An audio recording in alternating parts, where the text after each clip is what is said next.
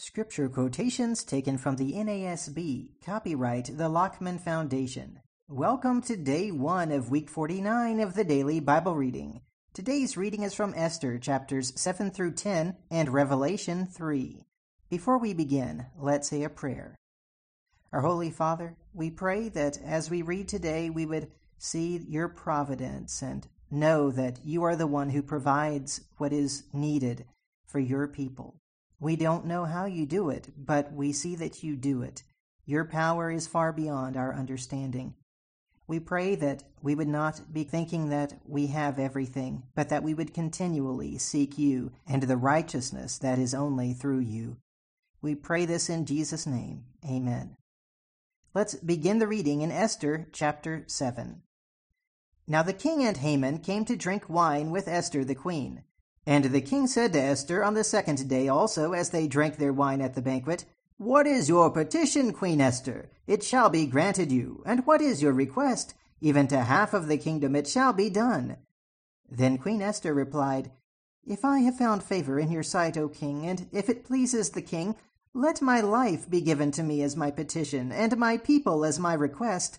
For we have been sold, I and my people, to be destroyed, to be killed, and to be annihilated. Now if we had only been sold as slaves, men and women, I would have remained silent, for the trouble would not be commensurate with the annoyance to the king." Then King Ahasuerus asked Queen Esther, "Who is he and where is he? Who would presume to do thus?" Esther said, "A foe and an enemy is this wicked Haman." Then Haman became terrified before the king and queen. The king arose in his anger from drinking wine and went into the palace garden. But Haman stayed to beg for his life from Queen Esther, for he saw that harm had been determined against him by the king. Now when the king returned from the palace garden into the place where they were drinking wine, Haman was falling on the couch where Esther was. Then the king said, "Will he even assault the queen with me in the house?" As the word went out of the king's mouth, they covered Haman's face. Then Harbona, one of the eunuchs who were before the king, said, "Behold, indeed, the gallows standing at Haman's house, 50 cubits high, which Haman made for Mordecai, who spoke good on behalf of the king." And the king said, "Hang him on it." So they hanged Haman on the gallows which he had prepared for Mordecai, and the king's anger subsided. Chapter 8. On that day King Ahasuerus gave the house of Haman, the enemy of the Jews, to Queen Esther, and Mordecai came before the king, for Esther had disclosed what he was to her. The king took off his signet ring which he had taken away from Haman, and gave it to Mordecai. And Esther set Mordecai over the house of Haman. Then Esther spoke again to the king, fell at his feet, wept, and implored him to avert the evil scheme of Haman the Agagite, and his plot which he had devised against the Jews. The king extended the golden scepter to Esther. So Esther arose and stood before the king. Then she said, "If it pleases the king, and if I have found favor before him, and the matter seems proper to the king, and I am pleasing in his sight, let it be written to revoke the letters devised by Haman the son of Hammedatha the Agagite, which he wrote to destroy the Jews who are in all the king's provinces. For how can I endure to see the calamity which will befall my people, and how can I endure to see the destruction of my kindred?" So King Ahasuerus said to Queen Esther and to Mordecai the Jew, "Behold, I have given the house of Haman to Esther, and him they have hanged on the gallows because he had stretched out his hand against the Jews. Now you write to the Jews as you see fit, in the king's name, and seal it with the king's signet ring. For a decree which is written in the name of the king and sealed with the king's signet ring may not be revoked." So the king's scribes were called at that time in the 3rd month, that is, the month Sivan, on the 23rd day, and it was written according to all that Mordecai commanded to the Jews, the satraps, the governors, and the princes of the provinces, which extended from India to Ethiopia, 127 provinces, to every province according to its script, and to every people according to their language, as well as to the Jews according to their script and their language. He wrote in the name of King Ahasuerus, and sealed it with the king's signet ring, and sent letters by couriers on horses, riding on steeds sired by the royal stud. In them the king granted the Jews who were in each and every city the right to assemble and to defend their lives, to destroy, to kill, and to annihilate the entire army of any people or province which might attack them, including children and women, and to plunder their spoil, on one day in all the provinces of King Ahasuerus, the 13th day of the 12th month, that is, the month Adar. A copy of the edict, to be issued as law in each and every province, was published to all the peoples, so that the Jews would be ready for this day to avenge themselves on their enemies. The couriers, hastened and impelled by the king's command, went out, riding on the royal steeds, and the decree was given out at the citadel in Susa. Then Mordecai went out from the presence of the king in royal robes of blue and white, with a large crown of gold and a garment of fine linen and purple. And the city of Susa shouted and rejoiced. For the Jews there was light and gladness and joy and honor. In each and every province, and in each and every city, wherever the king's commandment and his decree arrived, there was gladness and joy for the Jews, a feast and a holiday. And many among the peoples of the land became Jews, for the dread of the Jews had fallen on them. Chapter 9. Now in the 12th month, that is, the month Adar, on the 13th day, when the king's command and edict were about to be executed, on the day when the enemies of the Jews hoped to gain the mastery over them, it was turned to the contrary, so that the Jews themselves gained the mastery over those who hated them. The Jews assembled in their cities throughout all the provinces of King Ahasuerus to lay hands on those who sought their harm, and no one could stand before them, for the dread of them had fallen on all the peoples. Even all the princes of the provinces, the satraps, the governors, and those who were doing the king's business assisted the Jews, because the dread of Mordecai had fallen on them. Indeed, Mordecai was great in the king's house, and his fame spread throughout all the provinces. For the man Mordecai became greater and greater. Thus the Jews struck all their enemies with the sword, killing and destroying. And they did what they pleased to those who hated them. At the citadel in Susa the Jews killed and destroyed 500 men, and Parshandatha, Dalphon, Aspatha, Puratha, Adaliah, Aridatha, Parmashta, Erisai, Eridai, and Viazatha, the 10 sons of Haman the son of Hammedatha, the Jews' enemy. But they did not lay their hands on the plunder. On that day the number of those who were killed at the citadel in Susa was reported to the king.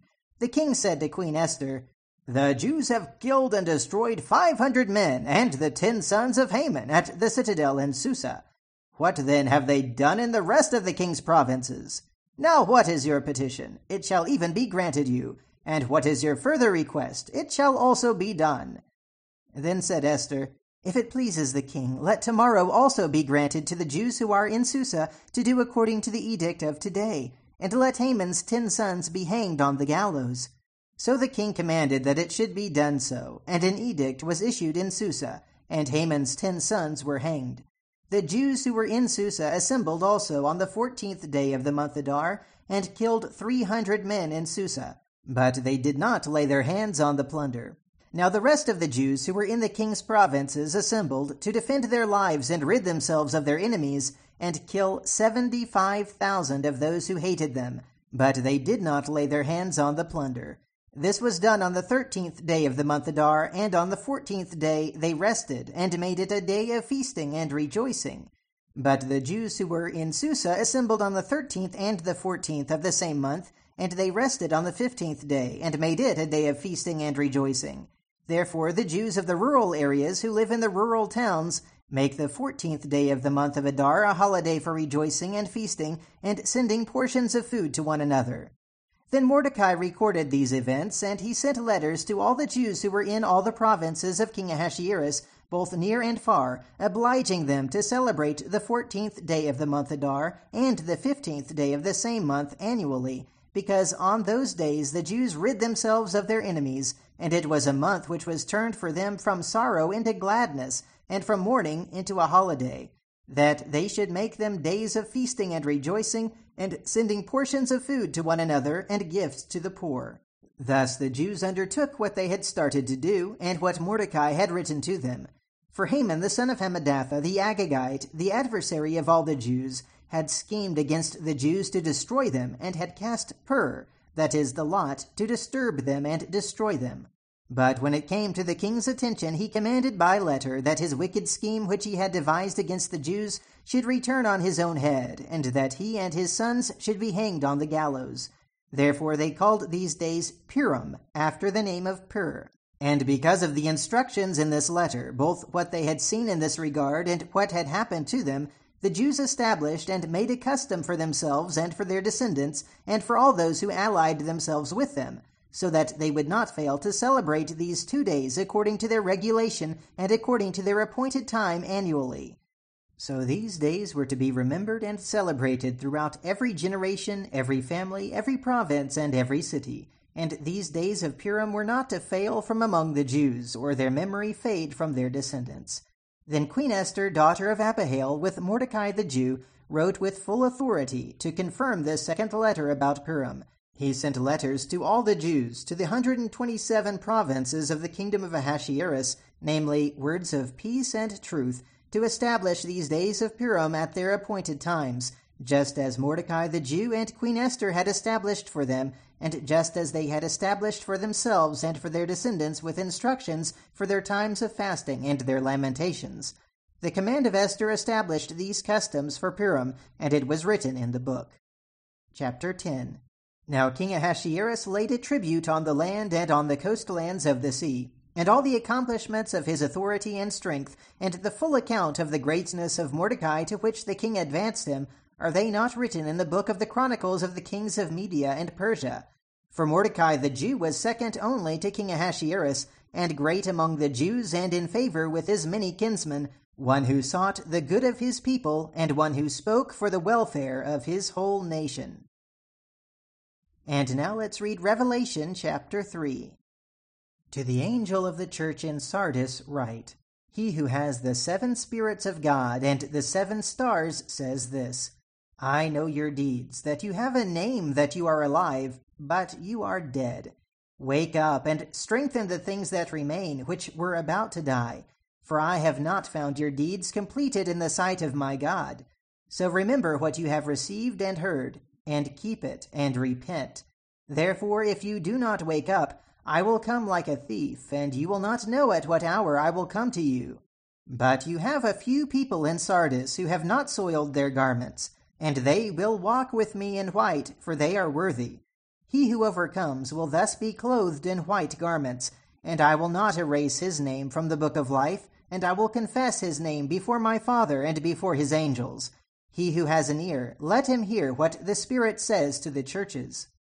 And to the angel of the church in Philadelphia write, He who is holy, who is true, who has the key of David, who opens and no one will shut, and who shuts and no one opens, says this, I know your deeds. Behold, I have put before you an open door which no one can shut, because you have a little power, and have kept my word, and have not denied my name.